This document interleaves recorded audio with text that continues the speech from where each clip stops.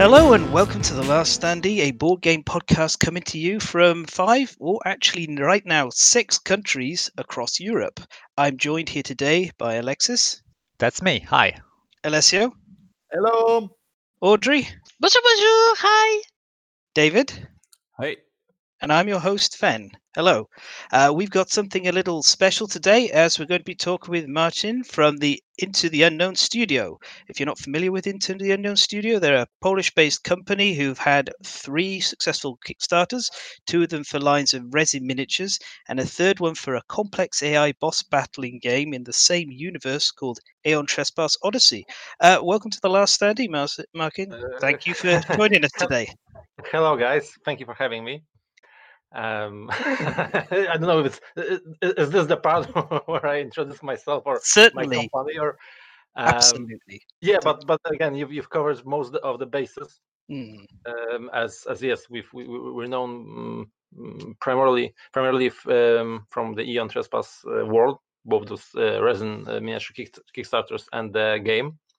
Though we have plans to expand, we've shown a bit of our next game, Kingdoms Forlorn. So that's a ways off, let's say, because we want to focus on Odyssey first. And yeah, and we've published one more game. We've published Slavia, but it was only for the regional Polish market, so it wasn't Yes. widely available. Yeah. Speaking of which, if I remember correctly, I've heard you had a bit of a scare at the office. Not to timestamp this too much, but didn't COVID-19 pay you a visit? Yeah. It's unfortunately yes. And then first we like in late September, early October, Mateusz had COVID, but he's based in Krakow, and so not where the main E2 offices are located. And then we had 2 COVID scares first. So people were rotating on self quarantine, and then suddenly we had a positive COVID case in the office. So everyone evacuated. We all had tests. I was feeling a bit sick, so I was pretty sure I had it. But thankfully, it was just a normal flu, not COVID. So yeah, and everyone's feeling fine. Everyone's getting back to health. We didn't have any of those really extreme hard cases, so thankfully we're spared that. But again, it did disrupt. Like I think that the fear of it was more disruptive than the disease itself. Like because again, if when you already know you have it or you don't have it, and we relocated to home office and we set everything up, it started to make the work started to make sense. But those 2 weeks when we didn't know, like because I don't know if we have time to talk about it. Yeah, we do. I'm very interested to know about the impact on COVID on board game production things. And you guys should have some experience, personal now it sounds. Yeah. So because of how the testing is set up here, even though we were pretty sure one of our co-employees had COVID because he had all those symptoms, and he had in contact with a person with COVID, we couldn't go test ourselves before he had his positive test. So there was this time that like I've sent everyone to work from home, and we had to self quarantine. And again, most of us were sure that someone got it, but we weren't legally allowed to go test ourselves before he got his official results. So that was a tense week. And and mostly it's mostly due to the impact on board game design or production is mostly due to the disruption it introduces. Like we had our procedures, we had the way we did things, the way we tested the games, and we suddenly had to change most of that up. So thankfully we did. We have everything we need in TTS and in our own proprietary simulation programs. But it's really hard to change gears and go into testing via a program or online. I find that board game testing and design, which go hand in hand, are best made in person. Like there's a kind of energy and creativity when you sit around the board and someone's playing. Sometimes someone makes a joke, but there's a lot of creativity, and some of that is lost in translation when you do the tests through an online medium like TTS. Oh, I absolutely agree. I find TTS to be a necessary evil at best. It just doesn't beat sitting around a table with people or designing together. Yeah, definitely. For the funny thing, because again, not everything we had, we were able to translate into TTS like all of a sudden. So we had some middle of the road solutions. Like for example, one employee had the board set up in their house with a camera pointed on it, and another was playing with them. So a lot of means to try to recreate that experience. Yeah, a bit like Zoom board gaming, which I've noticed has taken off a bit with people. I mean, TTS is only good when being in person is impossible. That's Yeah, basically. But again, this is also an opportunity for us, because as we are forced to move most of the designs into TTS or other programs, we can now have larger beta tests outside of the company, because we already have everything set up for that. One thing that I have to say is that the fact that you had this TTS version that was working this well, I think really helped me, try the game and get really a good feel for the game. I think it's really a boon for the Aeon Trespass game. I really commend your idea here to have a proper TTS version. Thank you. I think the whole idea of doing a TTS version came from the fact that with the systems where you like a lot of the systems are new, like the whole escalation thing. It's not something that's easily explainable. I think, like of course we can do it, but it's those mechanics that go into it are many times very unique, and so it's best to just show people through gameplay. Yeah, having them in hand really helps. Yeah. As somebody who wrote an article on how the mechanics work, and I can't remember, it went into a couple of thousand words. Yeah, being able to show it definitely helps people's experience a lot.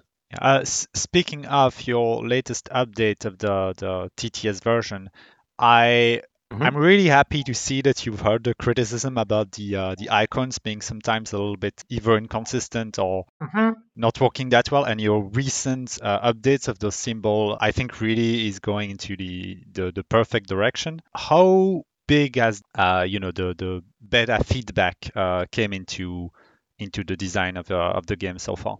So, well, I'm of the mind that you always listen to feedback. Like if well, so when we sent the pros last year to influencers, to reviewers like Fen, we one of the reasons we did that was to promote the game, to just show it to the world, but also for me personally, having it in the wild for someone to test it and to give me their feedback was really important, because it's really easy to work in a bubble and to create, let's say, office meta of the game, and everything seems to work fine when you play it day by day with the same people, but some things tend to get missed, and then the game goes to the public, and you find out that you like, let's say, you missed a fatal flaw or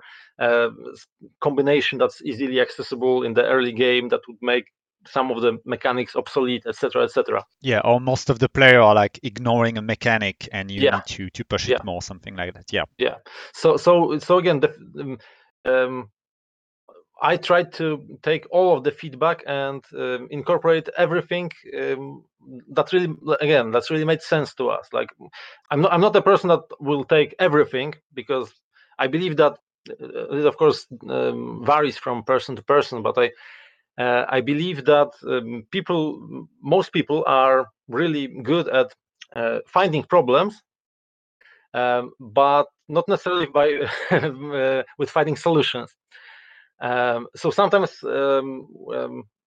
let's say a reviewer or testers in a local event that we had pointed something out, and let's say that the same criticism was repeated by someone else. So we took the criticism, but not necessarily the way those people thought that it should be handled. So we took the problem and looked at it and found a solution that would work with the greater game. But again, I'm like, the game is better for it.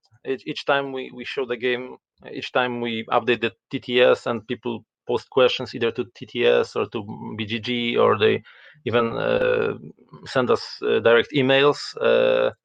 It's always informative and always valuable for us.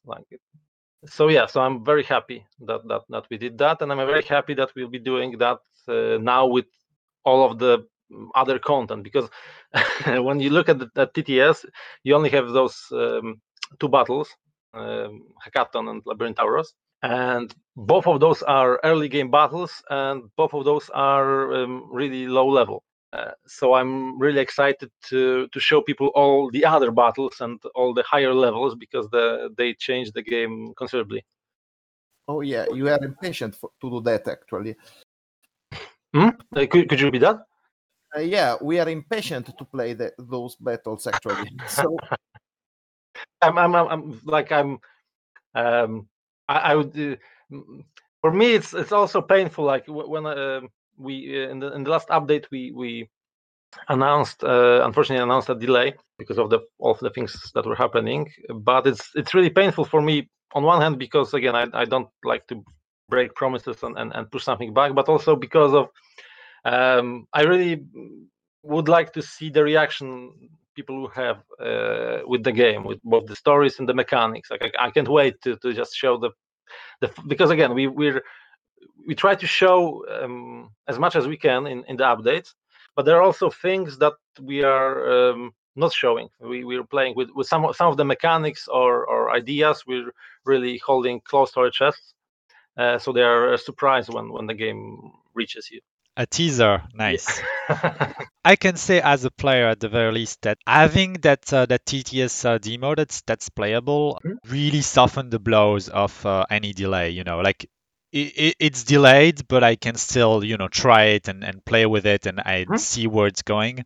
I think that it's made the delay really painless, at least in my opinion. Yeah, I agree completely. Like again, that's why I'm happy that we will be able to show more. Like we did a small update with the icons, with the updated UI for some of the cards in late October, and we'll also be doing like a further update for everyone.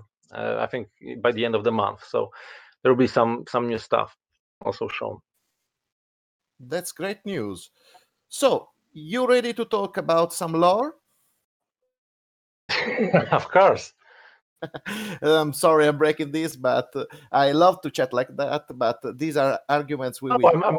I'm happy. Like there's not many there's not many topics I do like to talk about more than our games. Like I could talk 10 hours straight about Aeon Trespass. So go ahead. Techless has been really excited to ask some question about the lore. So Sure take it away, Techless. And that's the kind of passion we want to hear about. So basically, Aeon Trespass is basically a game set in an alternate timeline starting from the Age of Myth in Greek universe. And in this age, basically the gods, the ancient gods, are killed, and the entire world is set into a post-apocalyptic settings where the apocalypse is a thing called eschaton, right? Yeah, that name isn't. It's not a coincidence that we use that name for our apocalypse. Like we didn't call it Aeon Trespass Apocalypse or the Greek world apocalypse. Because we do like to put more meaning into the things we do. So the names, the stuff we're doing, everything has a second layer. Everything has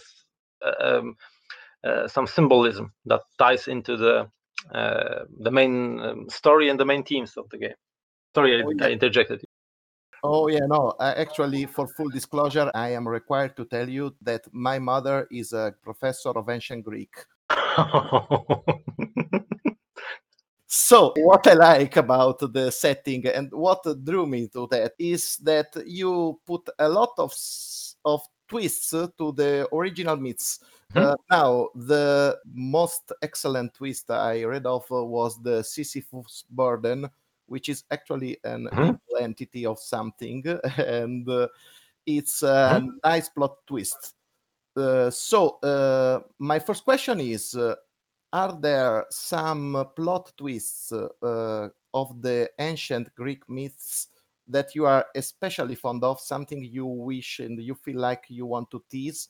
Yeah, so a lot of this, like when you see games or stories based in Greek myths, they're almost always retellings of those myths, and we didn't want to do that. We wanted to talk about what would happen next, and we also like to play with the themes of the stories. So actually, most of the myths and mythological figures that we'll be using will be to more or less extent be subverting their stories or their tropes.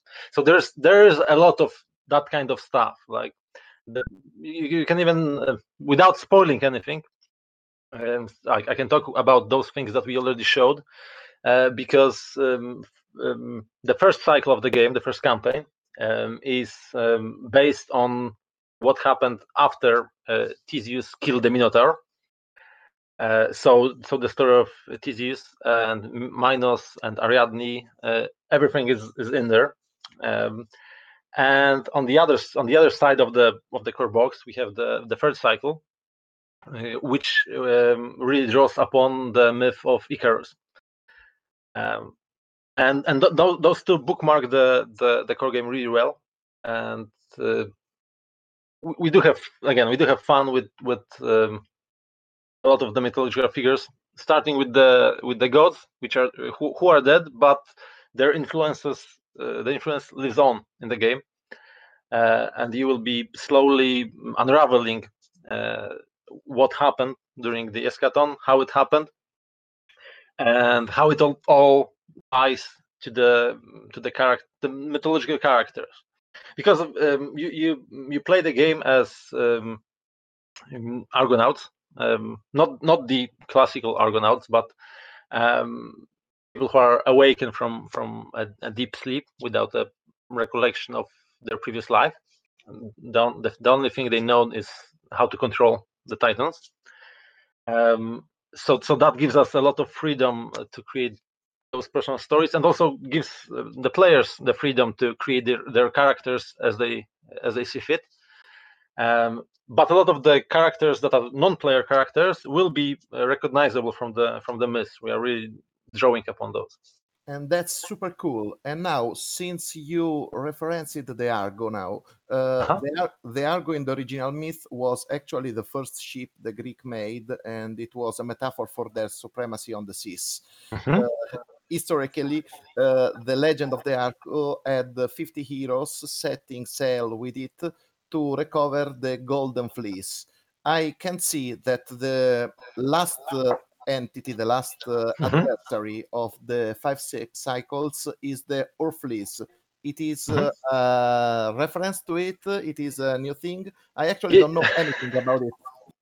Yeah, so absolutely, it's a reference to the Golden Fleece, as the Orphleys is our final boss.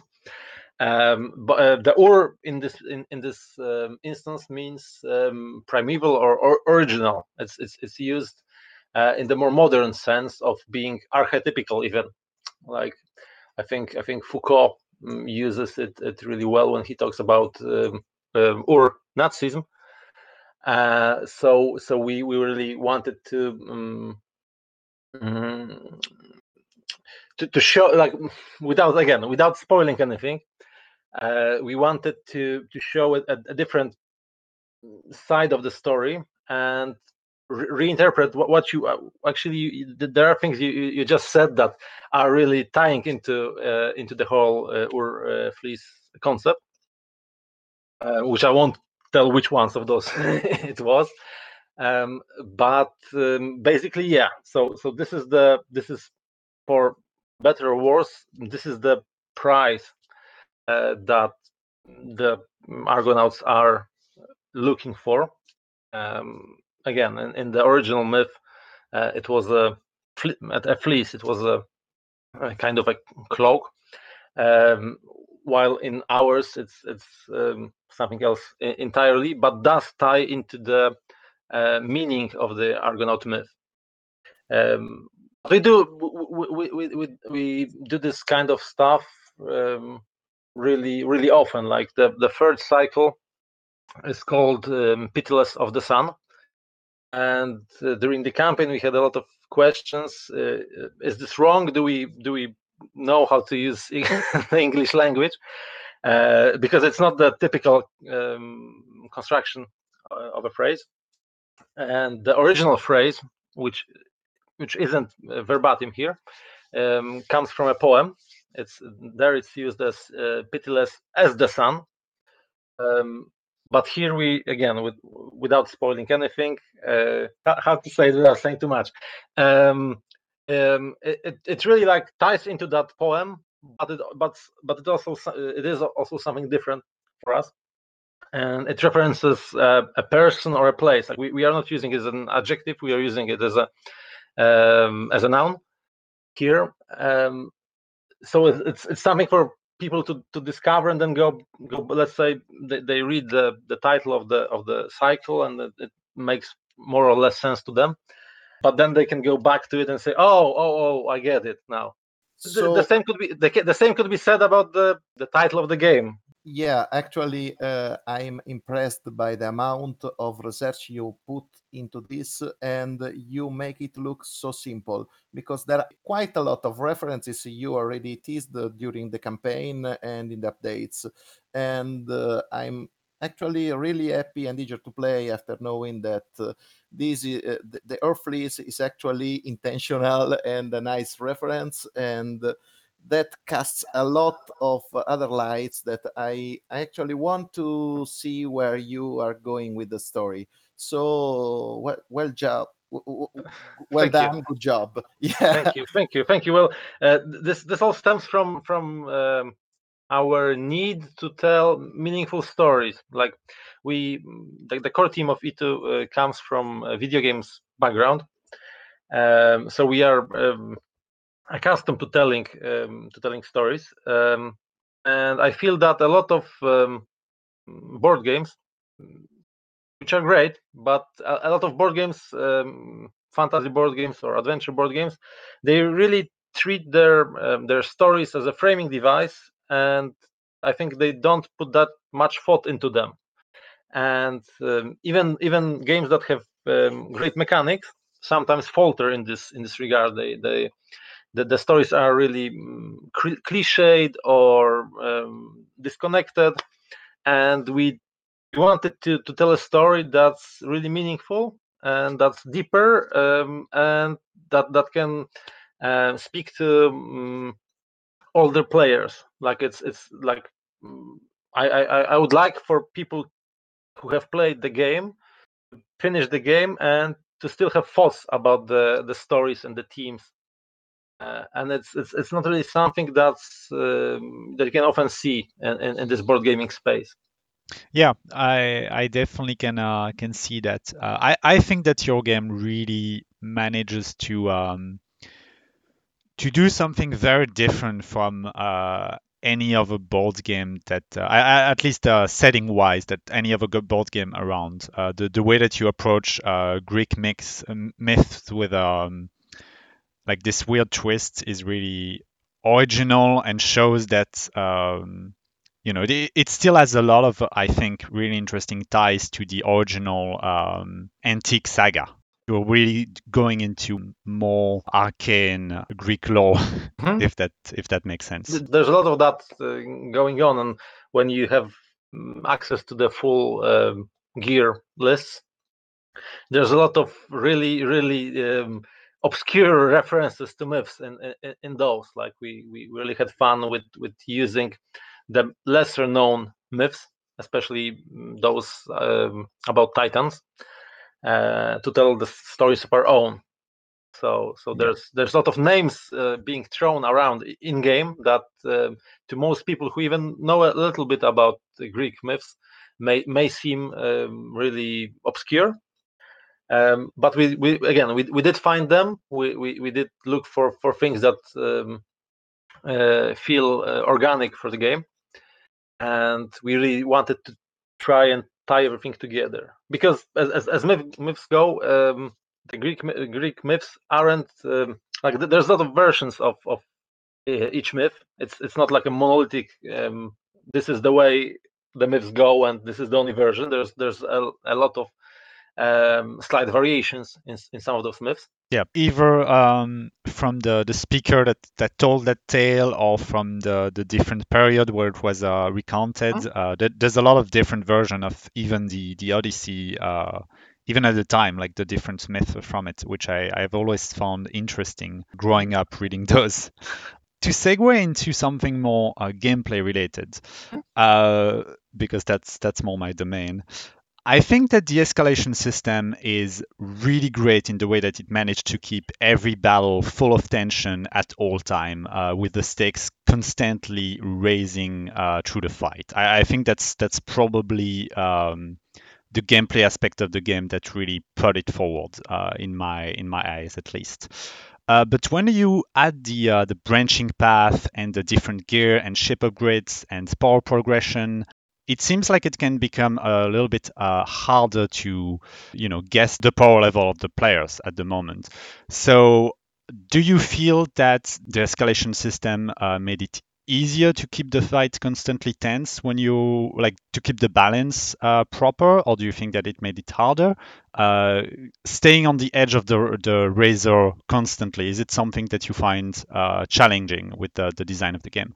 Well, actually, it's something that again, that's why I would really like to show everything off already, is because the system really flourishes when there are more complex elements. That's good to know. So it's challenging to make balanced creatures and balanced gear and balanced mechanics overall, but the escalation battle system actually really lends itself, for us at least, to that rising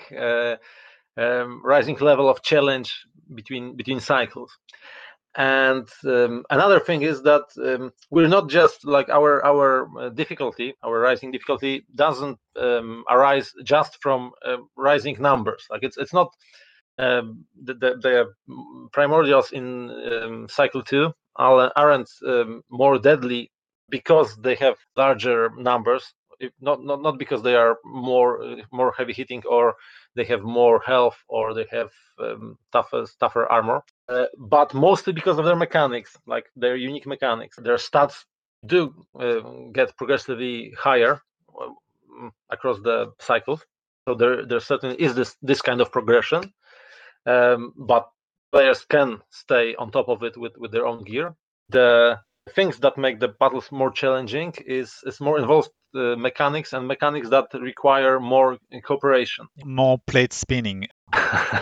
Well, you'll again, for example, one of the primordials in the second cycle is the Chimera. Our own take on the Chimera. It's a fairly straightforward monster in terms of its design.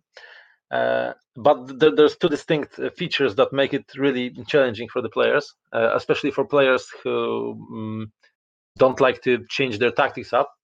One thing is that the vantage point mechanic is heavily utilized here. The creature is really hard to take down from the ground. Like the mechanics, the vantage point mechanics are introduced in cycle 1, and they are very useful. But here they are necessary in this fight. Yeah, like you need to master this mechanic. That's really interesting. And the second maybe even more interesting part of the design is that the Chimera is a creature that's constantly in flux. It can become liquid, it can become a solid, and it can become corrosive. Depending on the circumstances of the battle, it's one of those three states. Most weapons and equipment interact with those states in a different way. So, for example, when it's fluid, you don't want to attack it with a sword because it'll just go through. A blunt weapon will be more of use here. So you need to approach the fight with different types of weapons so that you can take it to the different types. Yeah. I'm guessing using the keyword or something like that. That's really interesting. It reminds me a lot of some of Monster Hunter's monsters, like Alateron, for example. Was that maybe not consciously, but we do play Monster Hunter games, so obviously we are influenced by it. The Chimera design is mostly influenced by one of my favorite D&D monsters, the Gelatinous Cube. So it's not a common favorite D&D monster. Yeah, you are the only one. Like no, especially not for the players. I know, but I think that we make it work. Like because again, we try to tell a story with the mechanics. So everything the creature does reflects the way it's made, just like a gelatinous cube or other of those slimes. It's got those corrosive properties. It can absorb you. If you stay too long in its path. Yeah, there's a lot of the AI and BP cards of this monster are rather straightforward, but there's a lot of those mechanics that make it quite different than anything you've faced before. Like you need to think about positioning more because the Chimera leaves Ambrosia Shadow, we call it, so it leaves slime as it goes through the map. I've seen that the Ambrosia is a team that comes back with different monsters, like for example, Nishian Adversary. Yeah, is that the name of it? Yeah, it's one of my favorite monsters because of how it plays. It plays really, really different from everything that was that the players could see up to that point. Though the other cycle 2 monsters are equally great because both of those use a version of a combo mechanic we have. Those primordials, like one of the main things that make primordial really challenging or hard for players is the number of attacks it can perform a turn. Like this is one of the basic things. Like if you would want to up the challenge of a creature, just say it makes another attack in the same round, and it becomes a lot more challenging. But we don't want to just add those attacks, so different creatures have their own ways of stacking attacks. For example, Hekaton has the fist for a fist trait, which means I'm not sure if it's not included in the TTS. It's a trait that when you hit and successfully wound the Hekaton, you place a token on the trait card, and after 3 tokens are there, you remove them and perform an immediate attack, an immediate signature attack. That's good. And that changes the Hekaton battle fundamentally, because it means the Hekaton can attack during the Titan's turn, and that it can perform, let's say, 2 attacks in a row against one of the Titans. Yeah, and I'm guessing that it also makes the player more conscious about who attacks when. Yeah, absolutely. Especially that from second level up, you have the clever boy trait, which means that the battle takes place on a cliff's edge, So the edges of the board aren't really edges; they're cliffs. So if you are knocked out of those, you die because you fall. And in that instance, those two mechanics come together, and you really need to think about positioning your Titans, because again, one mistake in that regard, and you can end up with a dead Titan. I was wondering, actually, since you mentioned it for the camera, which monster of each cycle is your favorite so far? The one that you find the fight the most enjoyable on your end? For the second cycle, it's really hard because I love the Chimera mechanically. I really like the Nietzschean story-wise. Like the story of the Nietzsche and the mechanics of the Nietzschean are really tied together. And the way you fight him and the way you defeat him is like, it's really like, this is something I don't want to spoil for anyone, but it's something really satisfying for the players, because again, it ties to the teams. This is one of the greatest achievements for me, when we can combine the mechanics, the story, and the teams into one concept. It feels like a very frightening adversary, the Nietzschean. He is, and he's like he's got a lot of AoE attacks. He's got a lot of, again, he's got the combo mechanic, which means that if you don't, if you are not able to parry his attacks, then he can just keep going and going and going and make several attacks in a row, which means that those fights are really deadly in that regard. And his BP cars are really, really fun, and the way you defeat him is really something else. Like this is something unique for him. So it's really hard to decide between those two. For the first cycle, I think it's the Pursuer, because up to that point, all the creatures you meet are just monsters, and this one seems a tad more intelligent and cruel. Yeah, he plays with the player, right? Yeah, he's toying. This is also one of the fun mechanics. Like you get a card that says that he's just playing with you, so you can see the cards that are really deadly, but he's just marking his hits. He's making them softer to just cripple the Titans. But again, with each battle, he becomes more intense, and there are also variant battles in the game. Like we have like three types or three tiers of battles. We have the, again, level 1, level 2, level 3 normal progression. But we also have some of the primordials, which you meet several times in a cycle, have their own escalating mechanics between battles, and there are also special rare variants of battles or creatures that you can encounter.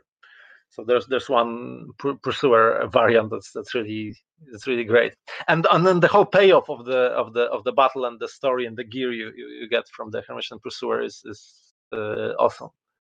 And for the third cycle, I think for now it's the Oracle, mostly because it's the first cycle has a lot of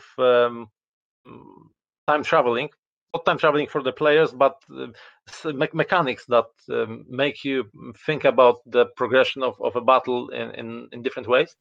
I cannot wait to see how those mechanics play out. Honestly, the time travel stuff seemed very, very cool if you can pull it off, which so far it seems like you have a good odds of doing something amazing with that. I think we found a way to do it, and it's again, without spoiling anything, it's really fun, and it's again, it's much like the Chimera in the second cycle. It really makes you think about the battle in a completely different way, and to pay attention to different things. And yeah. So I think that would be my three choices.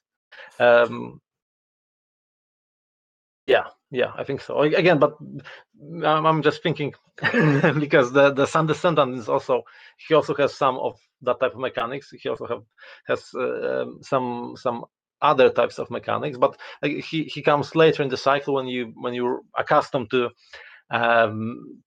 those Oracle shenanigans. So it's not that of a shock when you first play him, which the Oracle match is.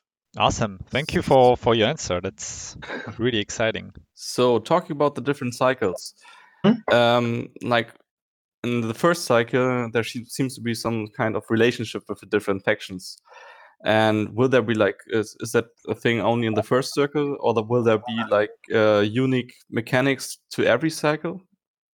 Yes and yes. In that each cycle has that something like that type of mechanic in there.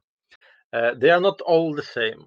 In the second cycle, you still interact with factions, though it's in a different way because of the different circumstances you find yourself in that cycle. And the first cycle is you voyaging around Crete, mostly unimpeded by anything. The second cycle takes place during a war, so it's a bit different. And there are some wrinkles we put into those systems. Like in the second cycle, you do still have factions, but there's also a fifth something that can also be chosen if you don't want to interact with those factions. I won't tell you what that is, but there is a more involved thing going on here. And the same thing goes for the third cycle, though that's complicated in a different way because of I don't know if you've seen the map updates we've been doing. If you have, you'll notice that that the location of the third cycle, Delphi, is time locked, which means that there are 3 timelines existing at the same time in the story. So we're moving between all those 3 timelines. So in that cycle, we very much like the diplomacy system. Like, this is something that really added to the game. So the third cycle also has it, but it has it in a different way because of when you do something in the future version of the region, it doesn't necessarily influence the past of the region, but maybe the other way around it does. That sounds really intriguing.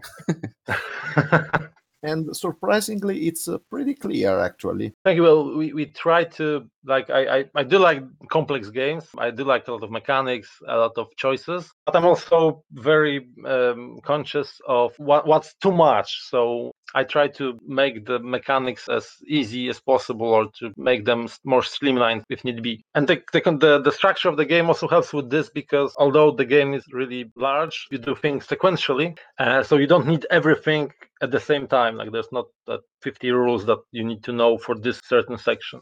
So talking about Titans, the Titans were used to be able to pick up gear on the go. Is this still there, or will there be like a new mechanic for it?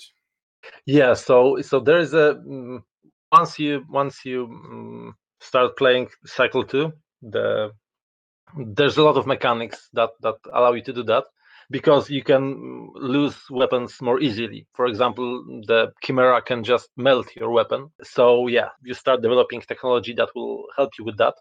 You start with ox pulled cards. So you have this token of a card that moves to the battlefield with a weapon for you, which is really fun. Again, it's a bit slow, but it's an oxen pulled card. So what do you expect? And then you progressively create more fun and more immediate solutions to this kind of problem. At some point, you get a ballista that can shoot you a weapon onto the battlefield. That's also really fun, because again, you can shoot.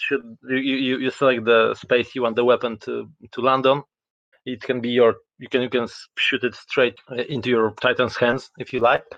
There's a slight chance it will drift, of course, but you can also shoot it directly at the monster, just to add that little special something to the attack.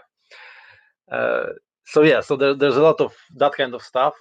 You also have access to transforming weapons, which are also fun.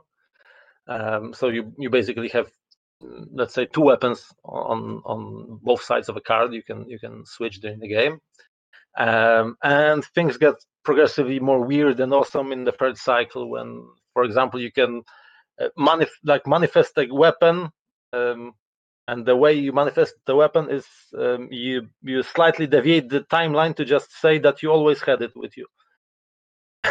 So that sounds a bit crazy, yeah, but that sounds fantastic as well. So we everything is still there, yeah. The expansions, we don't know that much about these yet. Like how do you have already plans for them, or how they're coming along? Yeah. Well, yes, we do. The story blueprints were made beforehand, so we know how the story goes. We have most of the fights for Cycle 4 designed, not really that well tested, but designed. We have a lot of gear for Cycle 4 designed. We have less design work went into Cycle 5, but it's still there. Like when we approach game design, first we design what we want to have, and then we say, okay, let's make a concept art for it, or let's say make a miniature for it.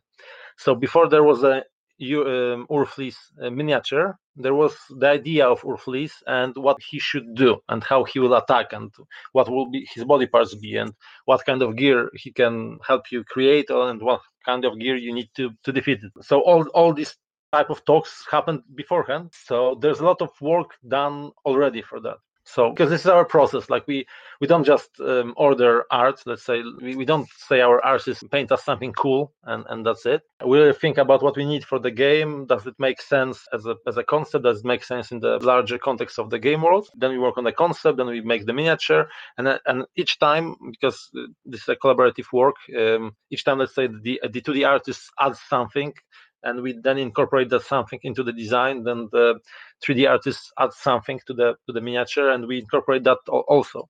This is very you'll see that this really great. If you followed our campaign, if you followed the Nietzschean saga or the Nietzschean miniature saga, you know that we had 3 miniatures for the Nietzschean already. We had the one in the campaign, then we redesigned him the first time, then we designed him the second time. But the mechanics concept and the art of the AI and BP cards and his gear reflect all 3. So you'll find elements of all of those 3 iterations in there because of the way the Nietzschean works. Let's say the way his body or his armor and his weapons work. We thought it's fun to have certain things from the first iteration, certain from the second, and certain from the third. For example, there's a great BP card called the Sword Graveyard. He has on the back. So that's really fun. That's a really fun BP to wound in the game. Yeah, but your original question was about the expansion. So yeah, so we're art for most of these has already been created. We have story and world bibles for those. We have map concepts for every cycle.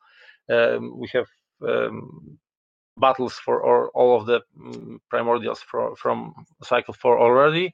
I'm designing those for cycle 5 as we speak.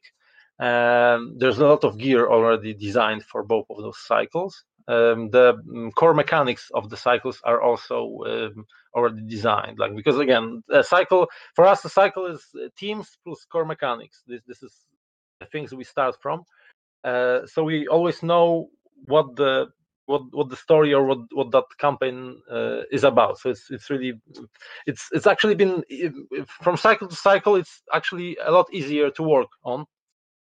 Because there are those ideas that we had before and they are written down so we can get back to them. And on the other hand, we have that much experience from the testing of the prior cycle, so testing of the next cycle goes even smoother. Yeah, that sounds fantastic. It's simple question for the end of my part. In the end, will we have a big box for cycles 4 and 5 together? It's everything everything points to yes. So yeah. Okay, thank you. That's cool. No problem. I this is something I also wanted to probably almost from the start wanted to do, as it'll for one it'll look better with 2 single same size boxes, and it'll also have a lot of space for putting everything in sleeves. If you purchase the luxury tiles, you also have space to place them. So that was something fun and really allowed us to expand on some other mechanics in the game, because this is something that this is a callback to one of the earlier questions. But the one thing that we do cycle from cycle is that because with each cycle the gear pool gets larger, so there's an exponentially larger number of combinations of gear, and it's harder and harder to really maintain balance and to check every broken combo that can be created. But we do have mechanics in place that really help us with that.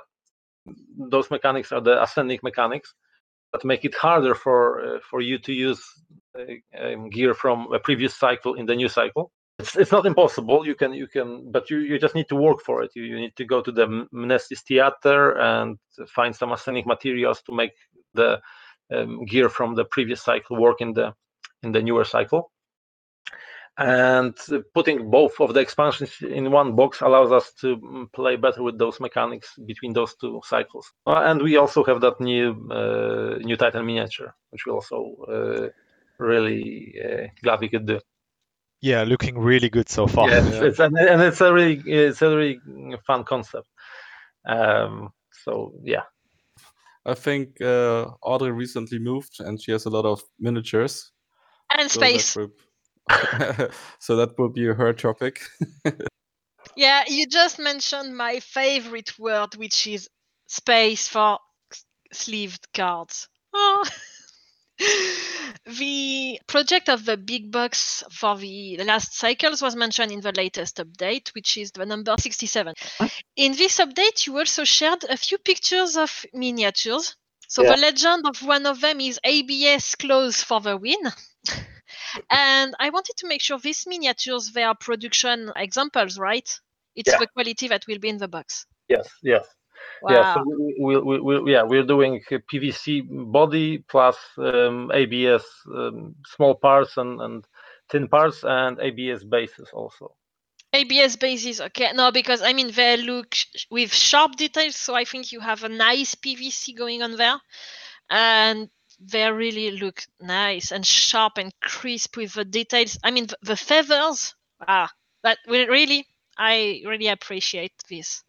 Thank you. Well, again, this is something that we do like miniatures, so we want to make them as good as possible. We did even look into doing some of the parts in hips with the miniatures we have in the core game. That's prohibitively expensive. Like the the mold costs on doing all those large miniatures, like Temenos, the Oracle, Sun Descendant, the Chimera. It's astronomical, but I think that we really achieved something great with the PVC plus ABS combination. So thank you. Yeah, honestly, it really looks great. I have to admit, at the time of the Kickstarter, I wasn't in a position to afford the game. But between your enthusiasm right now, between these pictures, I am tempted to late pledge now. A bit for me and also for our listeners that may be interested into that. Do you have any date for the closing of the late pledge, or is it not yet scheduled? So it's not scheduled yet, mostly because the PM is still open because of the coronavirus situation. So it's like we wanted to close it back in the earlier part of the year. I know for a fact that we'll stay open until the end of November, and probably it looks likely that we'll stay open until the end of the year. I'm guessing that you'll send an email beforehand, though. Yeah, we'll definitely send an email and we'll put it in an update so nobody's surprised by the closure of the PM. Yeah, please do. I've got a sitting waiting to upgrade all my tiles, but I'm just hanging fire. I'm going to do it at the last moment. Sure thing. Like again, we try to talk about everything we do beforehand, so people have time to make a decision or react to that. Tell us we're making a mistake, for example. So yeah, we'll definitely be telling everyone beforehand. Okay, I can start counting my pennies. Yeah. It's a tough time of year to save up as well, but yeah, definitely. I just want to check because we can visually see the models look fantastic. I'm really happy with that. Like PVC models are often a big concern for me as a hobbyist and painter. What are they like tactile? What's the weight like, and what's the flex on them like? So we're using really hard PVC, almost the hardest that we can. Like we could use even harder, but it would make the miniatures more brittle. So we wouldn't want that. But they are one of the hardest PVC miniatures I've had in my hands. So it's really hard to talk about it without showing it. But yeah, I'm really happy. And Sure. again, this is something that for those thin elements like the spears, knives, claws, etc., we're using ABS to just make them extra hard so they don't bend. We don't like bending spears. Yeah. Yeah, that's a good call. Yeah, really happy to hear that, because I'm not going to point fingers at any, but there's a number of rubbery sets of miniatures that come with Kickstarter projects that I'm not very fond of. And ever since I got the Horizon Zero Dawn models, with how weighty and rigid they were, I was like, ooh, these are still clearly PVC, but I like this. So I'm happy to hear you're in that direction. That's great. Yeah.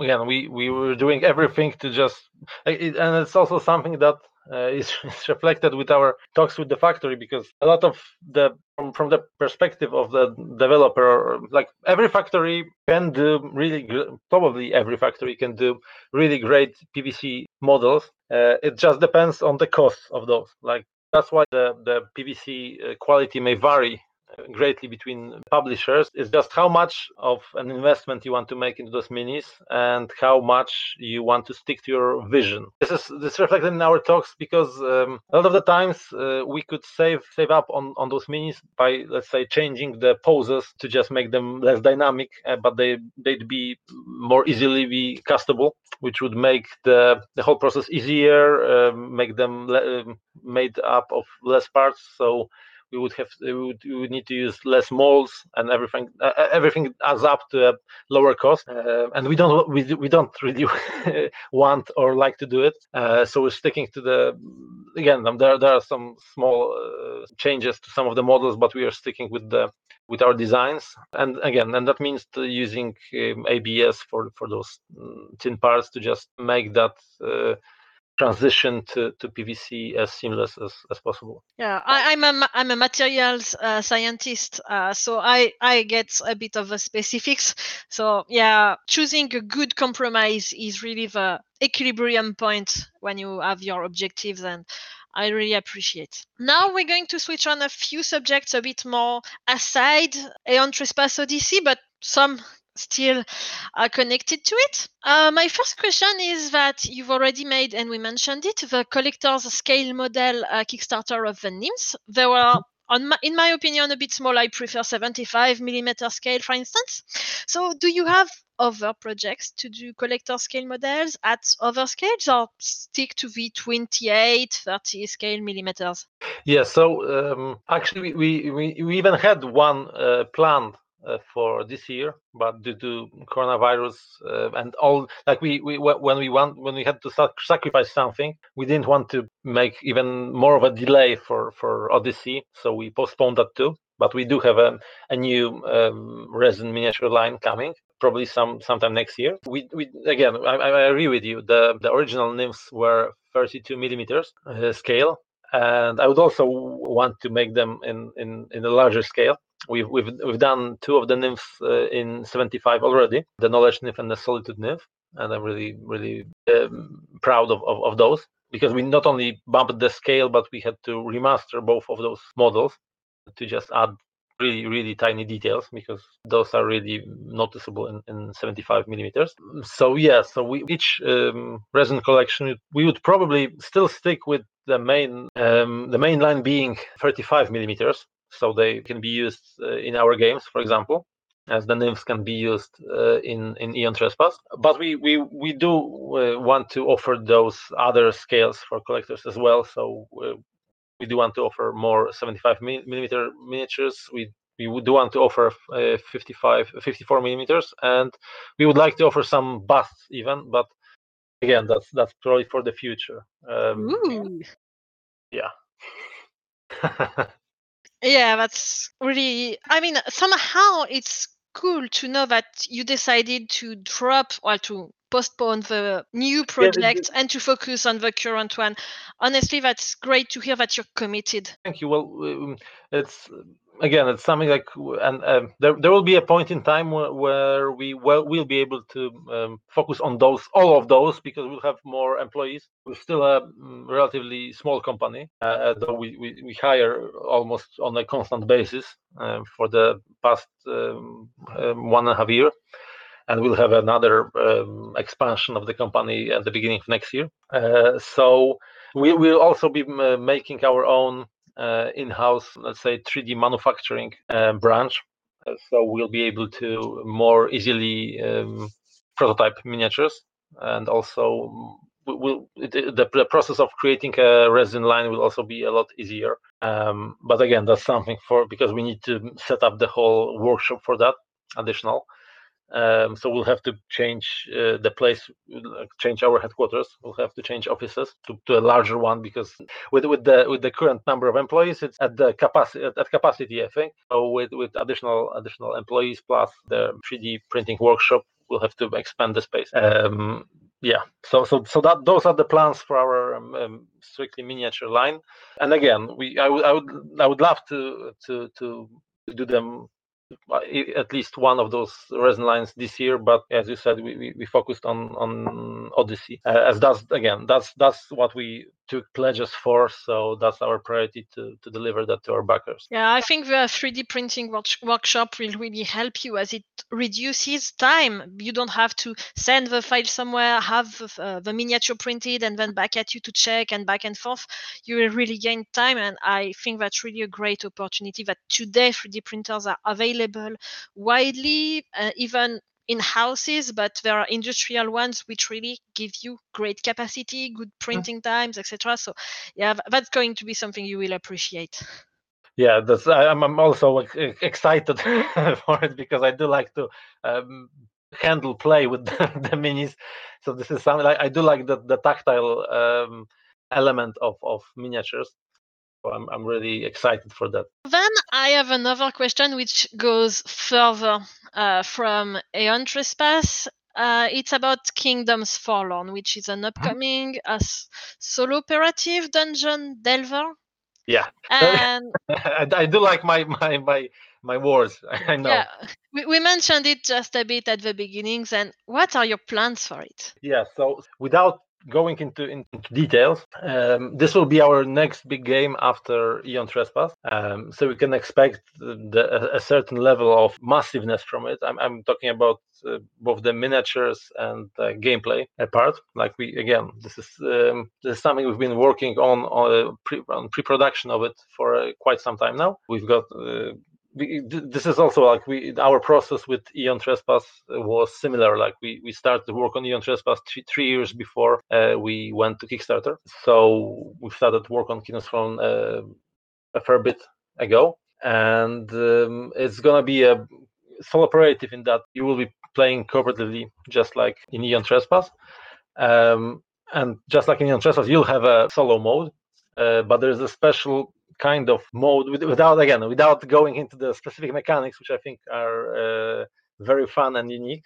We found a way to make it really a really fun way to scale it between solo and cooperative, both in terms of the mechanics and in terms of story. So there's also fun things we're doing with the story of the game. The game is more modular than Aeon Trespass Odyssey. Like if Aeon Trespass Odyssey is a narrative campaign, then Kingdoms Forlorn, in a way, is more like Diablo plus Monster Hunter with a story, because again, we do love that aspect of our games, and I think we're really strong in that regard. But there's more like instant replayability with the game, with how we create maps, with how we create our dungeons and encounters. The main mechanics are based on the mechanics of Aeon Trespass, in that the game is also using an escalation battle system, although a different one than the one we have in Aeon Trespass. And we're also focusing on the what we call the hard coop mechanic. This is something that this is also part of the philosophy of Aeon Trespass, and it also translates to Kingdoms Forlorn, in that we really want the players to feel like they're playing cooperative game, like they wouldn't be able to win without each other. Like that everyone in the team is valuable and needed, and that only with the combination of your actions you'll be able to defeat the challenges ahead of you. So that's the general gist of it. I don't know if you have any specific questions. I hope I can answer. No, because no spoilers. It's not that time. What about those scenes of Heracles? Oh, this is shrouded in even bigger mystery. We're also working on these. We've shown I think several art pieces from Sins of Heracles. We've also shown some miniatures. In one of the updates, I think we've even shown more than anyone knows. We've shown. We had this whole table full of photoresin prints. A lot of those were for the Sins of Heracles miniatures. So without going, this is something I'm repeating. Without going into spoilers, Sins of Heracles for now is a series of miniatures that represent our interpretation of the labors of Heracles, plus the story of Heracles as told in Aeon Trespass Odyssey. So it does have a spin on things. In one update, I think we've shown in one of the primordials from Sins the stables. I think that represents like because we can really go wild with those concepts. So you can expect us to take those labors and make them our own. And as we are also using our approach to those, we are thinking about potential gameplay for those as well. So I think we'll learn more about the Sins of Heracles next year. So you actually gave us a bit of details. I do like to talk about those this stuff. So and we like to hear about it. Thank you. Really, lots of answers, lots of, let's say, perspectives, lots of things to come. I'm curious to see more resin miniatures from you, because as you mentioned how committed you are to quality, I really think that's going to be something to look for. Thank you very much. Well, we do try to make with each product, with each miniature and each game one to make it better. We may, I don't know if this is don't quote me on this, but we do want to also try our hands at a fully HIPS miniature somewhere in the future, probably closer than you might think. Your enthusiasm, at least, has been incredibly motivating. Thank you very much for all of your very in-depth answers. Thank you for having me again. I'm really happy to be here. I like your podcast, so I hope it just expands from here. I'll be listening in each week. So. Thanks. Do you have a weekly schedule now, or is it? It's bi-weekly at the time. Bi-weekly or one in a fortnight? Once in a fortnight. Okay. Something to listen to during my work commute when I get back to the office. Yeah, I'm pretty sure I could probably talk about games twice a week easily, but the others have actual real jobs. So I understand. I also could talk about games all the time. So since you want to talk about games, I want to make a parallelism with another game based on the Greek myths. I assume you knew about Hades, right? Yeah. Okay. So Hades is a game from Supergiant Games. It's a video game, actually. And it is based on the myth of Hades and Persephone.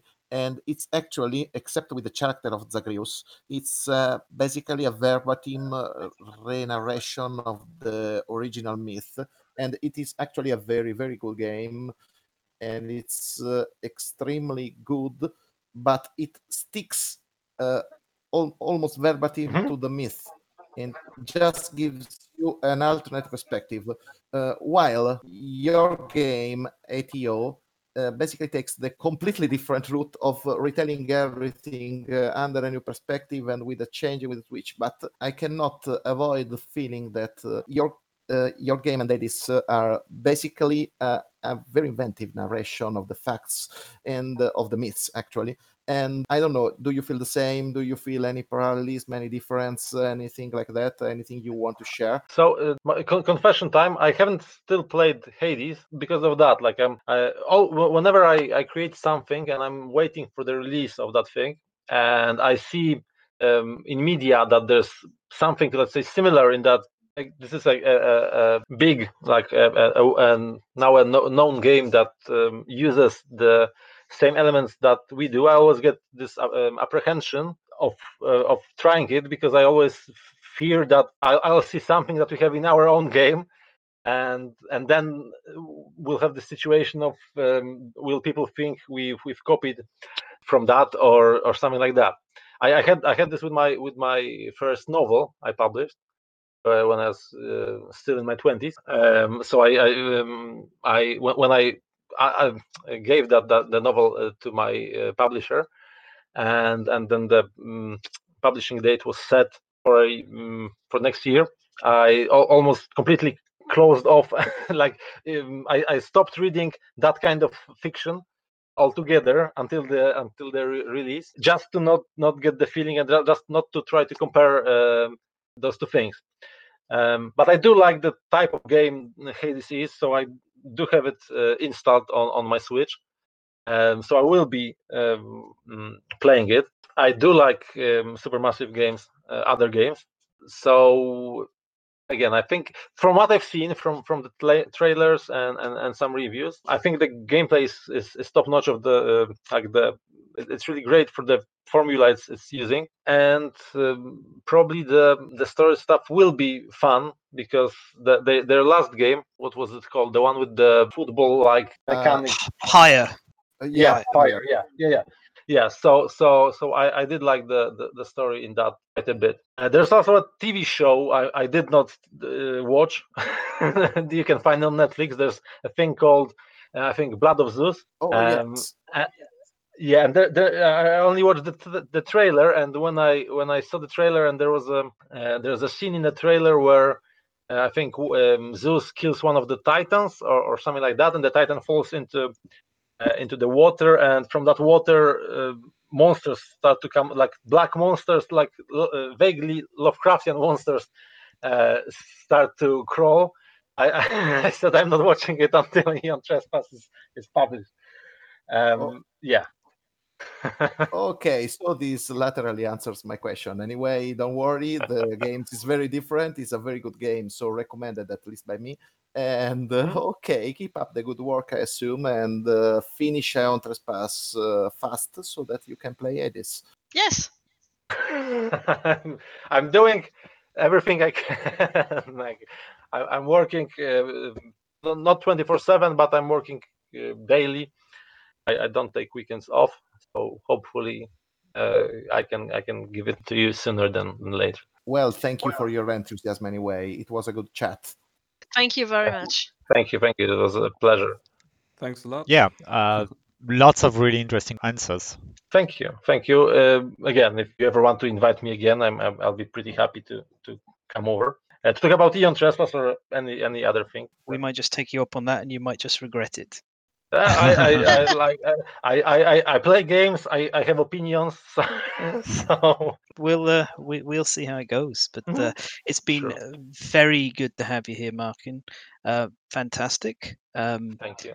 If there's anything you'd like to say, we'll give you first slot. Where can people catch you and your social media or your website or everything? Yeah, so you can catch me probably everywhere. Like we're active on Kickstarter. We answer the Kickstarter messages almost daily. We're present on BGG.